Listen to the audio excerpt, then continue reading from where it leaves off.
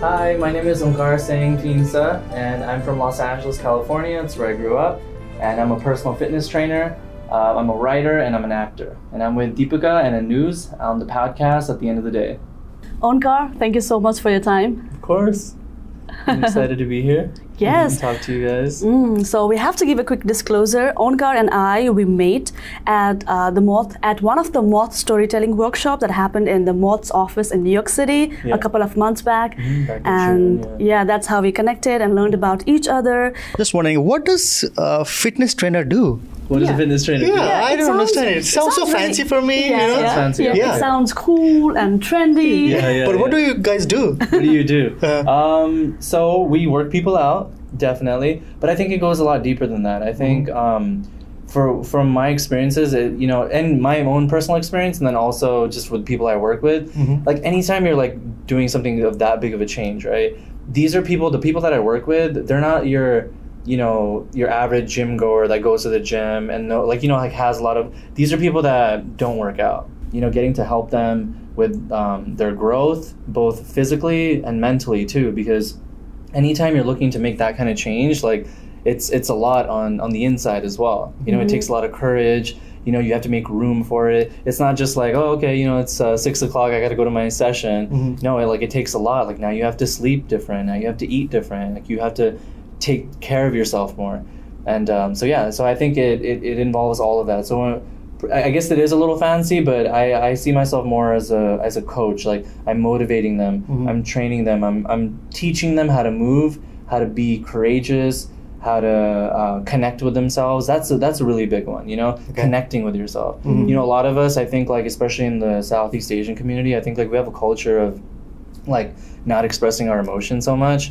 And I think, me too, I have the same problem. And I think what's helped me is to connect with my body, like if I can connect with my body, if I can connect with like my physical pain, then that can help me connect with my emotional pain too. Deepika was showing me your personal website where I stumbled upon one of your blogs where you revealed how you became a fitness trainer. Yeah. So we want to hear that story for our audience. Absolutely, yeah. So like I said, it's all a relationship with it. So like I said, I've always grown up like being very active, but I think it started for me when I was 26. So I grew up in LA. I went to New Orleans when I was 23 to begin. So my professional career, I guess, started out as a teacher. So I used to be a teacher. So I taught high school math. So I taught in New Orleans for 2 years. I think that was my first time as an adult, going away from home.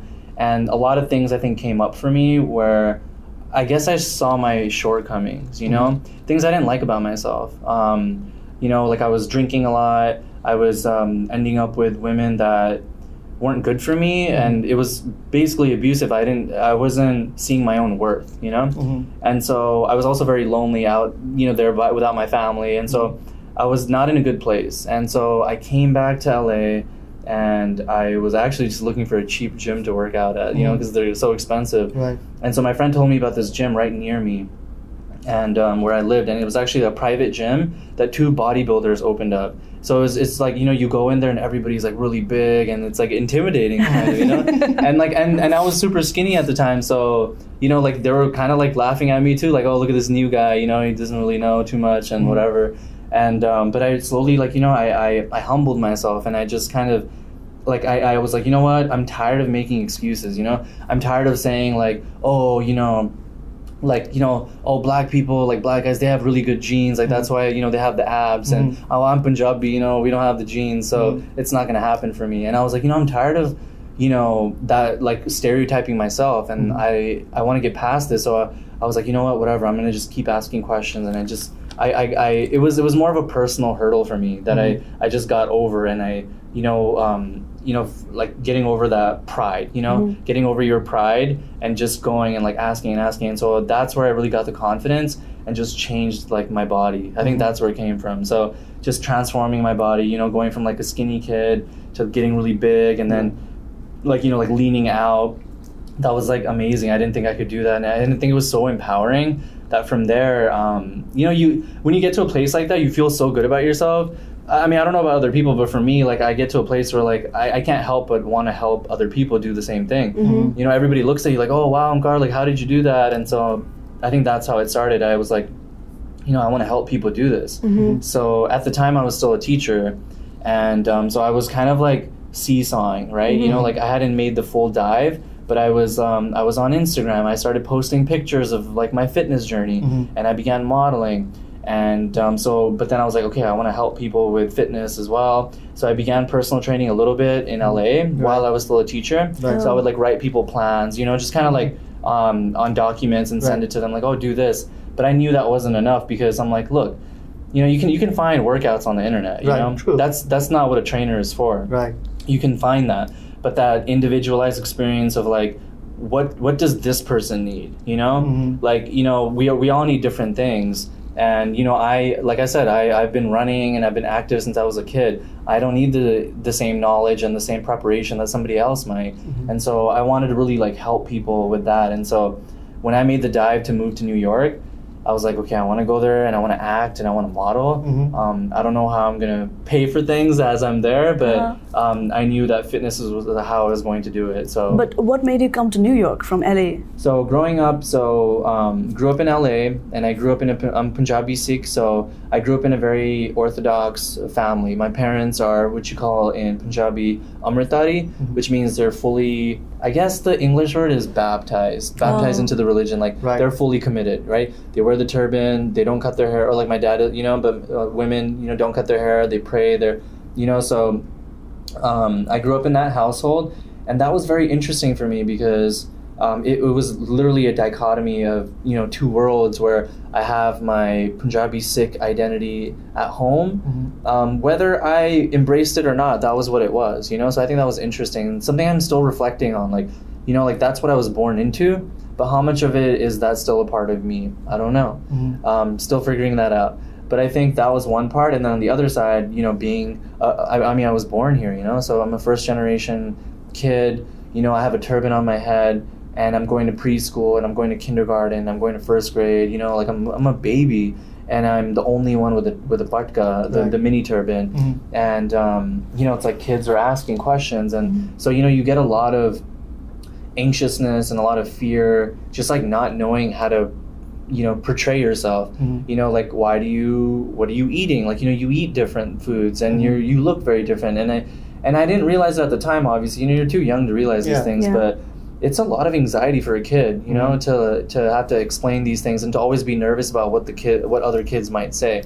It's already such a very, like, socially pressuring time. So I feel like as I got older, it didn't get easier, because I think the way Sikhs and Muslims were viewed in this country drastically changed when I was in middle school. When I was in 6th grade is when 9/11 happened. So, I mean, today's the 14th, so we just actually celebrated the 18th year anniversary. And it's crazy, but, like, 18 years later, I still grieve, like, what I should have had, you know, the childhood I should have had, if that didn't, you know, really scar me so much. But I mean, you know, September 11th happened, and I think that's where things really took a turn for me, because the next day, I mean, the same day, actually, they started showing pictures of bin Laden.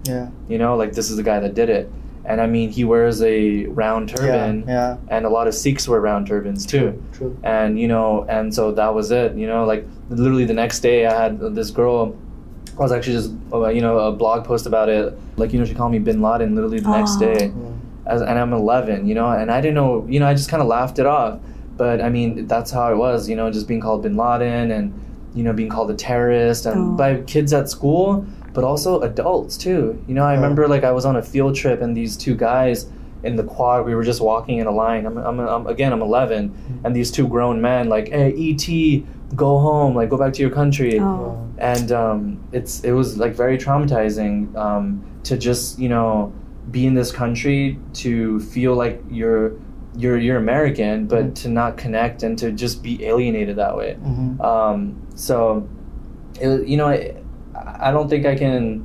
I think I'm still trying to feel that pain, you know. But yeah, so I think it just kind of continued throughout middle school for me and high school, and the toughest part was also the fact that I was very different at school. I was the only one with a turban. Me and my sister were the only Indians even. Right. So at my school. So yeah, in Southern California there aren't that many Sikhs and definitely not Indians. So I went to school predominantly with Hispanics, and so that was one side of it. And then at home, it's like my parents are religious, and you know, to them they're immigrants. Like we came to this country to give you a better life, but you know, we want to preserve our culture too. So it wasn't like, oh well, you know, so you still have that culture of emotional suppression, and you still have, you know, what other people think. That's also really important in our culture, It's right? a very important part. So if you put those two things on top of all the bullying I was getting at school, didn't make it any easier, because I'm dealing with this stuff at school. I'm too embarrassed to tell even my family about it. So I'm just like bottling it in, you know, I'm just holding it in. And that was like, I think the biggest thing that messed me up, you know, just holding it in and like, oh no, I can deal with this myself. And then going home and having like my parents really like, you know, oh no, this is important, like our identity. But you know, it's like I'm struggling with my identity, because my identity is why I'm getting made fun of, you know? So I think like, you know, as I got older, I just like realized how much bitterness and resentment I had about my religion, about my parents, like, you know, having to do something that then made me get so much ridicule and bullying for, you know?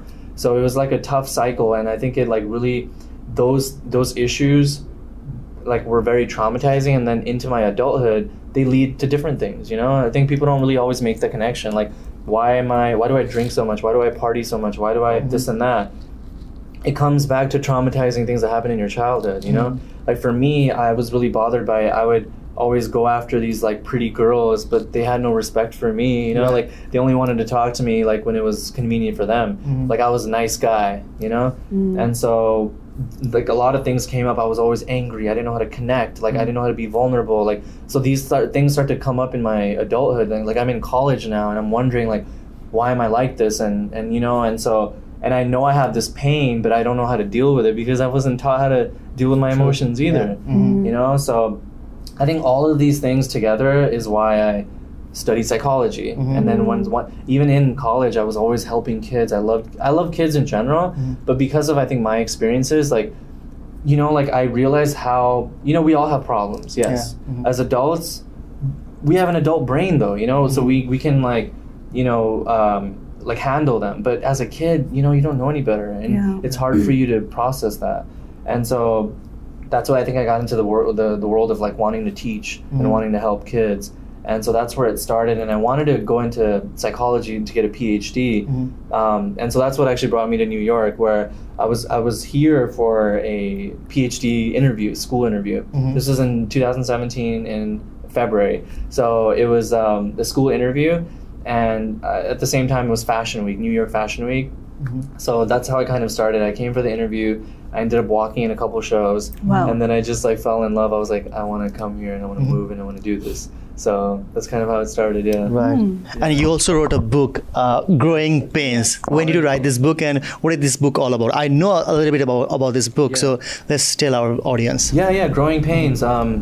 So this book basically kind of starts with what I was talking about with my journey of moving back from. It starts with, so I'm 29 now, about to be 30 soon, but this starts with basically me at 26. So when I first moved back to LA, it starts kind of there. I felt very broken, in a bad place, and I had just gotten out of a relationship, and again a relationship where I just gave and gave and gave, and I was like, I'm tired of this. I can't keep doing, keep it into these same patterns. And so it starts with that. It starts with heartbreak, and it's kind of my journey into really transforming myself. Right. I use a lot of fitness, obviously, because I changed my body, but it's all work on the inside. So it's broken into passages. Growing Pains is a story about me kind of unpacking all the things that were holding me back, and so it goes back into my childhood, goes back into like dating experiences, relationship with my parents, sister, like, and it's broken into passages, so little lessons that you can learn throughout the book. And I have been reading the book, and I would highly recommend reading this book, because trust me, you will definitely relate to all the contents that is written in this book, and you will relate on a personal level, and you will see yourself in so many of these passages, so many of these words. It's really encouraging and really inspiring, especially in today's world when there is so much of competition going around, and we also have the fear of, okay, people are looking at me, they are measuring my progress and all. So it is really helpful. And Onkar, I was talking to you about the blog post which I read. I haven't read the book though. Okay. You were quite revealing in your blog post, like you poured your heart out. You didn't hide anything. I know, and weren't you scared when you were dipping those words out? Yeah. Are you referring to the blog post about depression? Right. Yes. So that was actually, and that's another thing. Let me. So I went through my worst depression. I'll say it now too. Yeah, this past fall. And I think it's important to mention because, I had a lot of pain when I was 26, and I transformed my body. But guys, like I'm a personal trainer. Going to the gym is not going to heal your inner pain. Let me say this now. Like it was nice to look great, but it still caught up to me. Like that pain still caught up to me. I used the momentum to start modeling and acting, and I moved to New York, and all this good stuff happened. This book happened, in that time too. But I still got depressed because I didn't deal with that stuff, from my childhood, and so that's where the depression came from. And I think like when you get to that point, you're just like, okay, this is what's important. I think you just get perspective, and I think I've always just been growing up, like, because I was never able to fully be myself at school, I was always different. And then in my community, I was never sick enough, I didn't, oh, are you praying? Like I'd get my chin observed. Oh, are you trimming your beard? Like, so I could never, I was always being judged and always had to hide something about myself. So I was just tired of it, like I knew that for me, like if I was going to grow, like I have to just put it out there. And it is hard. It's still hard, like the last post I had on Instagram, I was telling you about, it's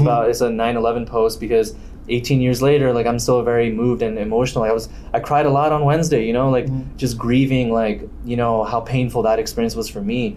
And I was crying while I was writing the post, even when I put it out there, I was like, oh, it feels like, very revealing, knowing that someone exposing, you feel exposed, like all these people are looking at this, and they will judge you, and they will judge me, and then I just find solace and knowing that I'm helping people, and that's, so as long as you know why you're doing it, then it's all in good intentions. Then you have to just remind yourself, like, okay, like this is helping me heal, and it's going to help other people heal too. If I can be brave, I can teach somebody else to be brave too. And Onkar, let's come to your career again.